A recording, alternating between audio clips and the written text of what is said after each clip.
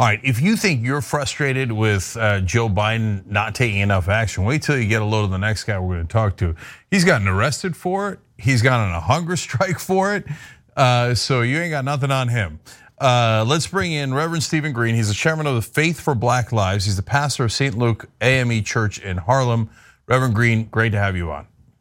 Thank you so much. It's an honor to be here with all of you. Thank you. Did you ever think that you would have to go on a hunger strike to get President Biden to do the bare minimum that he promised during the campaign? No, I did not think. As soon as the president was elected, he said that he would have our back. He's speaking to African Americans on the night of his election. He said, "I would have your back," and here we are. Years later, a year later, waiting on the president to have our back, waiting on the president to stand firm as the president to address the nation in the midst of the civil war that we're finding ourselves in, which is a crisis of our democracy. And so we have been waiting long enough. And so we hope that at this moment that the president would hear the voice of moral leadership that is crying out like blood cries out from the ground, willing and hoping for a transformation and to protect our social democracy. So Reverend Green, when it comes election time, Democrats are all over you guys saying, "Oh my God, we got to get the African American vote out," and et cetera. And they especially come to reverends, pastors, et cetera, to motivate people. What do they say to you now? I mean, you, like I said, you did civil disobedience here. We'll get back to that in a second. You did a hunger strike. Do they even say anything to you guys, or they just don't care and don't even respond? Because it's not just you. There's 25 faith leaders that did this. Do they just ignore you? I'm curious. I genuinely don't know. No, the White House has responded and to the point that we know that they know that many of our faith leaders are on the hunger strike. These are faith leaders who served in the president's faith leaders, faith-based initiatives. These are faith leaders who lead some of our black denominations. These are faith leaders who campaign on behalf of the Biden-Harris ticket. And so these names who are faith leaders who are on the sacrificial list, if you will, to protect our democracy are those who are leaders in our communities. And so for the Democratic Party and for the president to dismiss our hunger strike would truly become a issue for the black faith community, because as you mentioned, in every October they intend to come to our churches to get black voters to the polls. But we can't do that work if we are living in states that have reduced early voting, if we're living in times where absentee ballots are being reduced from access because of draconian voter suppressive laws that have been in place across this country. And so this is the time for President Biden and the Democrats in the US Senate to stand with people of faith, stand with people of color, and protect the right to vote. We have already litigated this. We've already fought this battle across the Edmund Pettus Bridge. And now, in the honor and the memory of Reverend Dr. Martin Luther King Jr., as we approach the King holiday, now is the time for the nation to have a moral reckoning so that we're able to truly be the nation that is the home of the free and the brave. How long did the hunger strike last? We're still on a hunger strike. We are hunger striking. We started on January the 6th.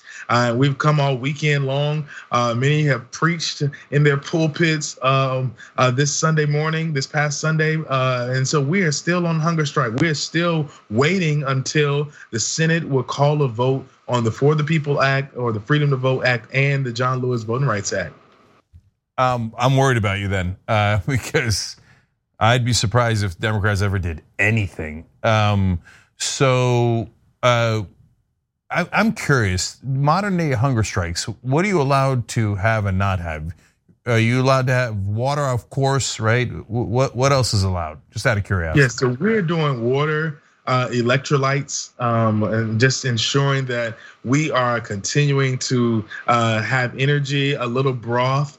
From soup is what is really sustaining us and giving us a little flavor, but it's liquid only. Like, we are truly committed to this idea of fasting, and a spiritual fast also tied to a moral argument and a moral purpose and a political ideology. So look, I've done civil disobedience before as well, and got arrested for it.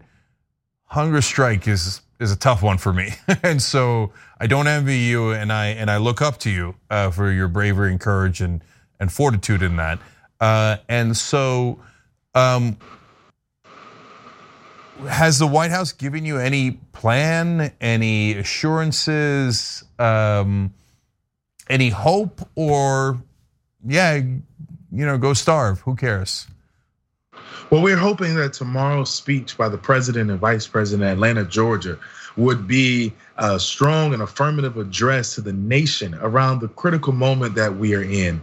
I think that this is a time for the president to use the full power of the bully pulpit to address the crisis affecting our democracy that began almost 10 years ago with the overturning of Citizens United. And we have seen across the years, this past decade, after Shelby v. Holder, consistently the threat to our democracy and to continue to roll back the progress that we have made since the Voting Rights Act of 1965, since expanding the franchise for all to participate. And so we're hoping that the president will address the nation tomorrow and call upon the US Senate to end the filibuster, or reform the filibuster, do whatever it takes to pass the Freedom to Vote Act and the John Lewis Voting Rights Act. I think that this is the time. And so we're putting a deadline on the US Senate that by Martin Luther King Jr. Day, as was stated in the Senator Schumer's Dear Colleague letter on January the 3rd, that they will hold a vote on or before January 17th. And so we're gonna hold them to that. Our goal is to use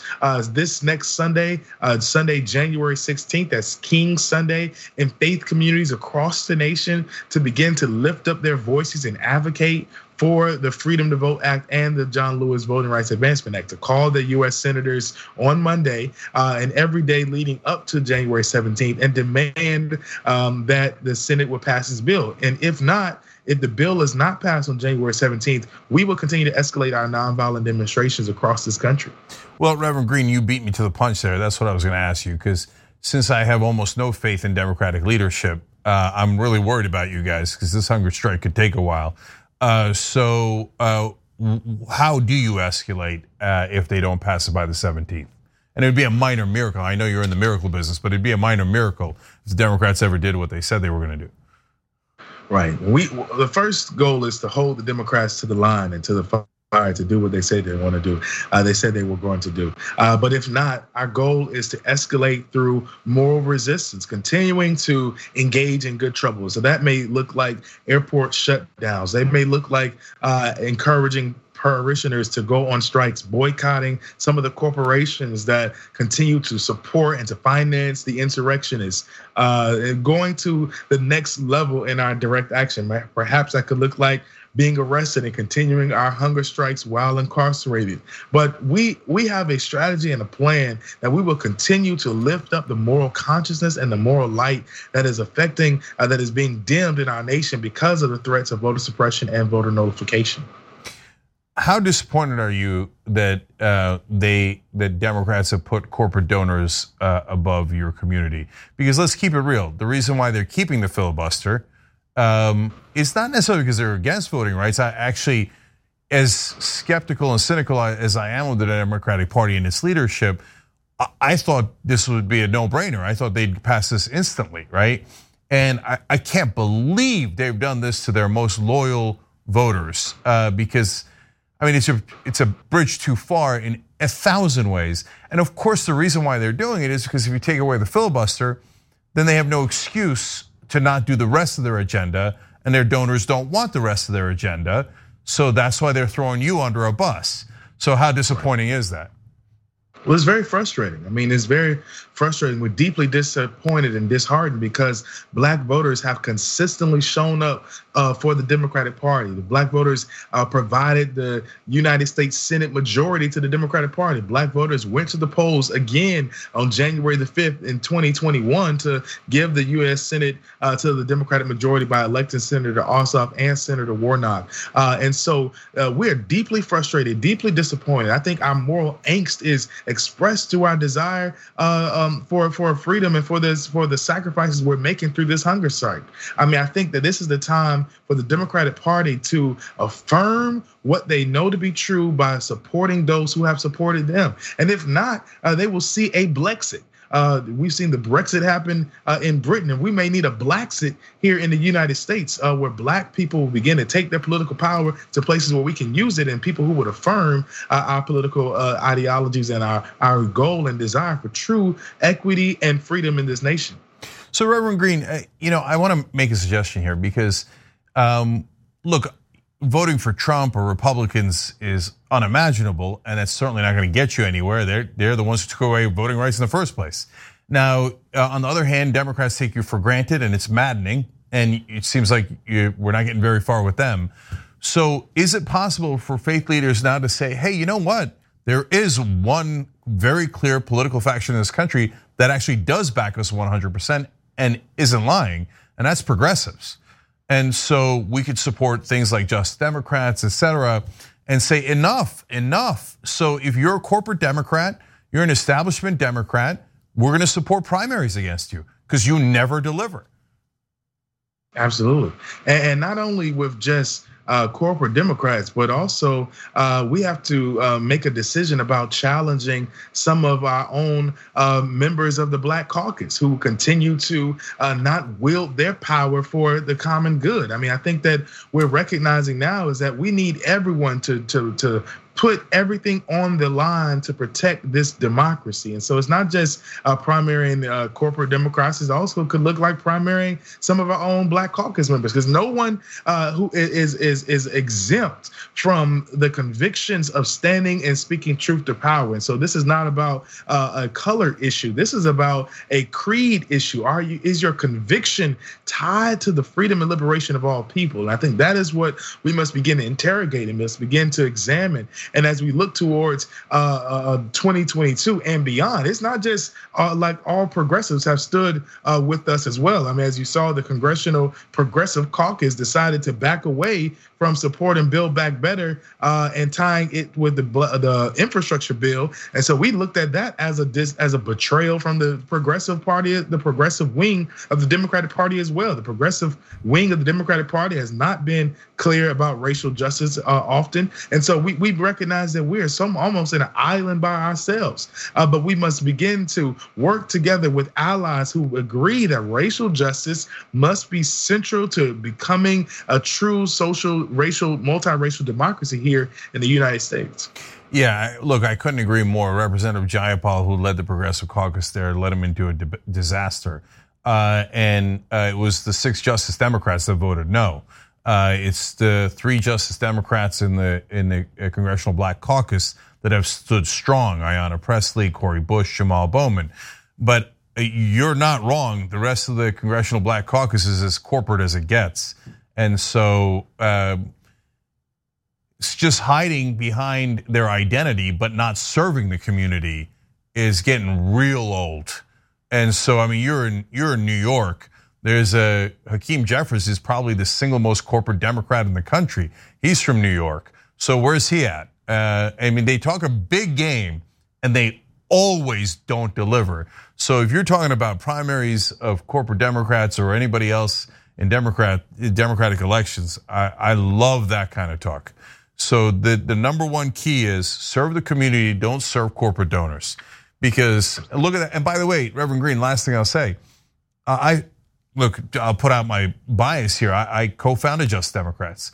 But the one thing we did was we had a litmus test. And the litmus test was you cannot take corporate PAC money. And the minute we got them off of corporate PAC money, they're the only fighters in Congress. They're the only ones doing what they said, right? So they rely on the African American community, establishment Democrats, to win elections, especially primary elections. And I don't know how many times they're gonna betray that community before the community finally says enough is enough, right? We can't go to Republicans anyway. Progressives is the logical place to go. And yes, we got to straighten out our own house in the Congressional Progressive Caucus. You're 100% right about that. And that's what I love about reverends, is honestly, if I'm keeping it real, especially in the African American community, because you guys are the only ones speaking truth to power. So thank you, Reverend Green, and as much strength as humanly possible to you and all the other reverends on this hunger strike. Thank you from the bottom of our hearts. Thank you. Devin Nunes has left the building, him and his cow. He's gone to run Trump's new media company, and he's going to be the CEO of it, and hence he has retired from Congress. Now, you guys want to meet the guy who helped to chase him out? Kind of. Well, let's meet him. Lauren Hubbard, Operations Manager, Regional Water Quality Control Board, now running for Congress in Devin Nunes' seat. So, Lauren, welcome. Yes, sir. Thank you. Happy to be here.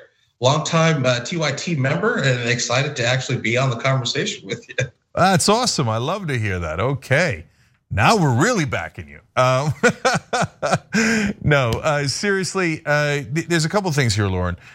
So first, in regards to the Devin Nunes seat, it really wasn't his seat anymore, right? Because there was redistricting, and it went from +5 Republican district to a +7 Democratic district. So there was a good chance he was going to lose, and that's part of the reason that he ran away, right? Right. Oh yeah. Yeah. Plus having the opportunity to grift a couple million from Trump supporters is an opportunity that doesn't come around very often. So I'm sure that was also a contributing factor. Yes, he wanted to get in on the grift that keeps on giving. So that's certainly true. Before we get into your competition in the Democratic primary, and in California, of course, it's an open primary, but you've got mainly Democrats running there. I want to talk a little bit about Central Valley. This was previously one of the few districts that was Republican in California, and I've always been puzzled by that because the Central Valley generally is more Latino heavy districts. I don't know if it was the case in your district, but why do Republicans win there? You know, it's really kind of a situation of Democrats in this area running like Republicans, and so if you had the choice between Coke and Diet Coke, you're going to pick the Coke, and that's kind of what we've seen. You know, we had a person who ran against Devin Nunes and get really close in 2018, but he was a prosecutor. You know, not the didn't bring out the type of voters that really make up the Democratic base, but he was able to the philosophy is always trying to pick off some of these like Republicans or who are disenchanted with Trump or that could be persuaded. And you really come to figure out that a lot of Republicans kind of stick with their brand. Yeah. They're 1 or 2 issue voters. Yeah, look, the National Democrats are deeply frustrating / embarrassing. Constantly trying to appease Republican voters, they're just not that into you, right? Like if you're voting for Devin Nunes after all the years he supported Donald Trump, you're not going to vote for a Democrat. I mean, it's just so foolish, and you're certainly not going to vote for a Democrat after a Democrat told you that the Republicans are better, and he's trying to be like them. So that is not the case with you, Lauren. You're a progressive now. You've got a lot of folks in this race, and a lot of them are state legislators. So how are you going to beat them within the primary?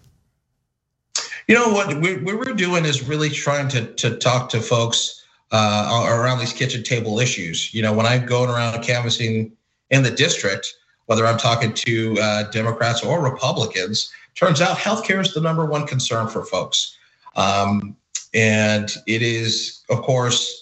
I've learned a lot about the different philosophy of talking to folks about healthcare. When I talk to a person who is, you know, when I knock on the door and they see a Democrat on the flyer that I give them, and they kind of loosen up, I know I can talk to them about where my values lie as far as healthcare being a human right. On the other side, folks that are on the more conservative side of the aisle also care about healthcare. But their concern is really what the cost of healthcare is. And breaking it down, really what we need to do in our messaging is really break down the cost of healthcare to folks. Wouldn't you agree that you're paying too much for healthcare? I think we're all paying too much for healthcare. I have talked to a guy who owned a trucking company, pays about $400,000 a year in his employees' health insurance. And I told him, we sat down and had a conversation. and told him, you know what would you do with that $400,000 if you didn't have to spend that? He said, well, you know what, I'd probably turn around and invest it in my company, probably raise the wages of my workers. Of course, to steal a line from you. So that's really what we're going out and talking about is what can the Democratic Party in this area do for you that hasn't been getting done? You know, Jake, we live in an area. Fresno is actually the #1 city in California in terms of our metro poverty rate. You know, we have a situation where we are a majority Latino district with a Latino population that is 35% in poverty. We have a poverty rate of children under the age of 6 that's in the high 30%. So voting Republican hasn't really worked out for us. But instead of going in there and trying to differentiate and say, you know, this is the things that we stand for, this is how we're going to improve your life, we go in there, Democrats have been going in there and saying and talking like the other guy about stuff that they don't really care about. Yeah. Imagine how much better Democrats could do in that district and all districts if people thought there was a reason to vote for Democrats, that if you elect Democrats, they do something. But it's hard to blame voters when Democrats never do anything. And so they think, okay, yeah, I guess I don't like Republicans, well, but what's the point of showing up, because Democrats aren't gonna do anything either. And so you're a progressive. Exactly. Progressives actually wanna take action, and the others clearly don't. So now, Lauren, though, first of all, I want everybody to know laurenhubbard.com. You see how his name is spelled. We'll put the link down below if you're watching the description box. There it is. And progressives need help in fundraising, because there aren't going to be a lot of corporate PACs coming in to help. That's for sure. So Lauren, though, it's really tough out there for progressives in a race like yours, because I imagine there isn't a lot of press. And usually the press sides with conservatives in this insane topsy-turvy world we live in.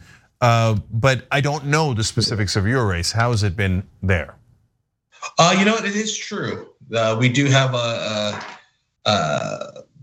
very limited press in this area. I, for one, have been doing my part in getting op-eds out there. One of the things that we are also focusing on, of course, water is the #1 concern. Not only in the Valley here in the Central Valley, but of all of California. But for me, you know, a lot of folks know about our water quantity problems, but not our water quality problems. We have little towns up and down this district where people can't turn on their faucet because of nitrate poisonings. And that is an ongoing issue that's been going on since Devin Nunes has been the representative here and has done nothing about it. So, you know, we're really trying to make the case and the argument in putting op-eds and everything where we can, kind of highlighting the difference. We have a person who says, you know, Nathan Magsig is one of the conservatives that are running for this seat. Every time he's on the camera, he's talking about really bringing water to the valley, and all this really nonsense. And I'm in the field, and I can tell you the ways that these politicians, our current politicians that have been representing this area, have not. Devin Nunes, when it comes to the infrastructure bill that was just passed, had an opportunity to vote for it, did not. Turns out that infrastructure bill brought in $600 million to help California with our water infrastructure issues. So I'm doing what I can to get out there, go on really anywhere that'll allow me. You know, thank you so much for giving me the platform to talk about issues here. But, you know, going out to podcasts. Yesterday we had a January 6th, remembering January 6th rally that I was at, got a little press from. But anywhere I can be, I'm trying to be that everyman and be everywhere that I can be. I'm like Visa, everywhere you want to be. Okay. Well, I mean, boy, do you have the right expertise, because the Central Valley, understandably obsessed with water. and you were on the Water Quality Control Board. I mean, that was a kind of a lucky break. You didn't go into that because you think one day you're going to run politics, right? I mean, it just so happened that water is a top issue and you're a water expert, right? Right. For me, you know what, really, when I think about this race, why I started to run for Congress really goes back to 2011. It was a few weeks after my mother died. I was in my junior year at Fresno State here, and it was kind of a situation. My mom was a single mother with 2 kids who did, what you're supposed to do. She did work during the day, went to community college at night, got her associate's degree, started working, got a job with health benefits, but the health benefits, wasn't enough to cover her prescriptions. And she made the decision to ultimately put that money into other bills. And it was a decision that ultimately cost her life. And it was a few weeks after that I got a bill for her health care. And it really kind of served as a call to action to me, because at first I was just kind of like, what? I can't pay $80,000. It was just kind of a call to action. So I started a career in public service from that moment, changed my major over to political science. I started at the Department of Social Services, actually with Fresno County, really getting into working with the underserved population, getting to know all about our food stamp program, getting to know the ins and outs of our Medicaid program.